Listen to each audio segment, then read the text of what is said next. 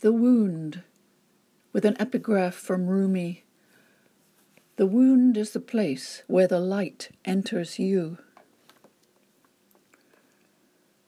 A small man with curly hair and a French accent sliced my skull on the right side vertically, opened a flap by which the irritating blood could leave my brain, and then closed it up again with screws and a line of staples that I still have, 42 of them in a plastic bag.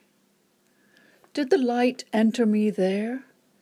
Is my head full of light now, or has it spread all through my body, white light filling me all the way to the tips of my fingers and toes?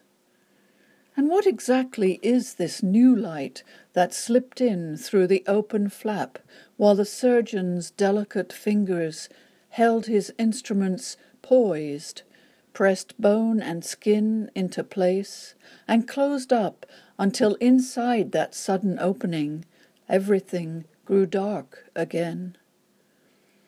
The light of seeing how snow and starched blue sky waited outside my window until I really saw them.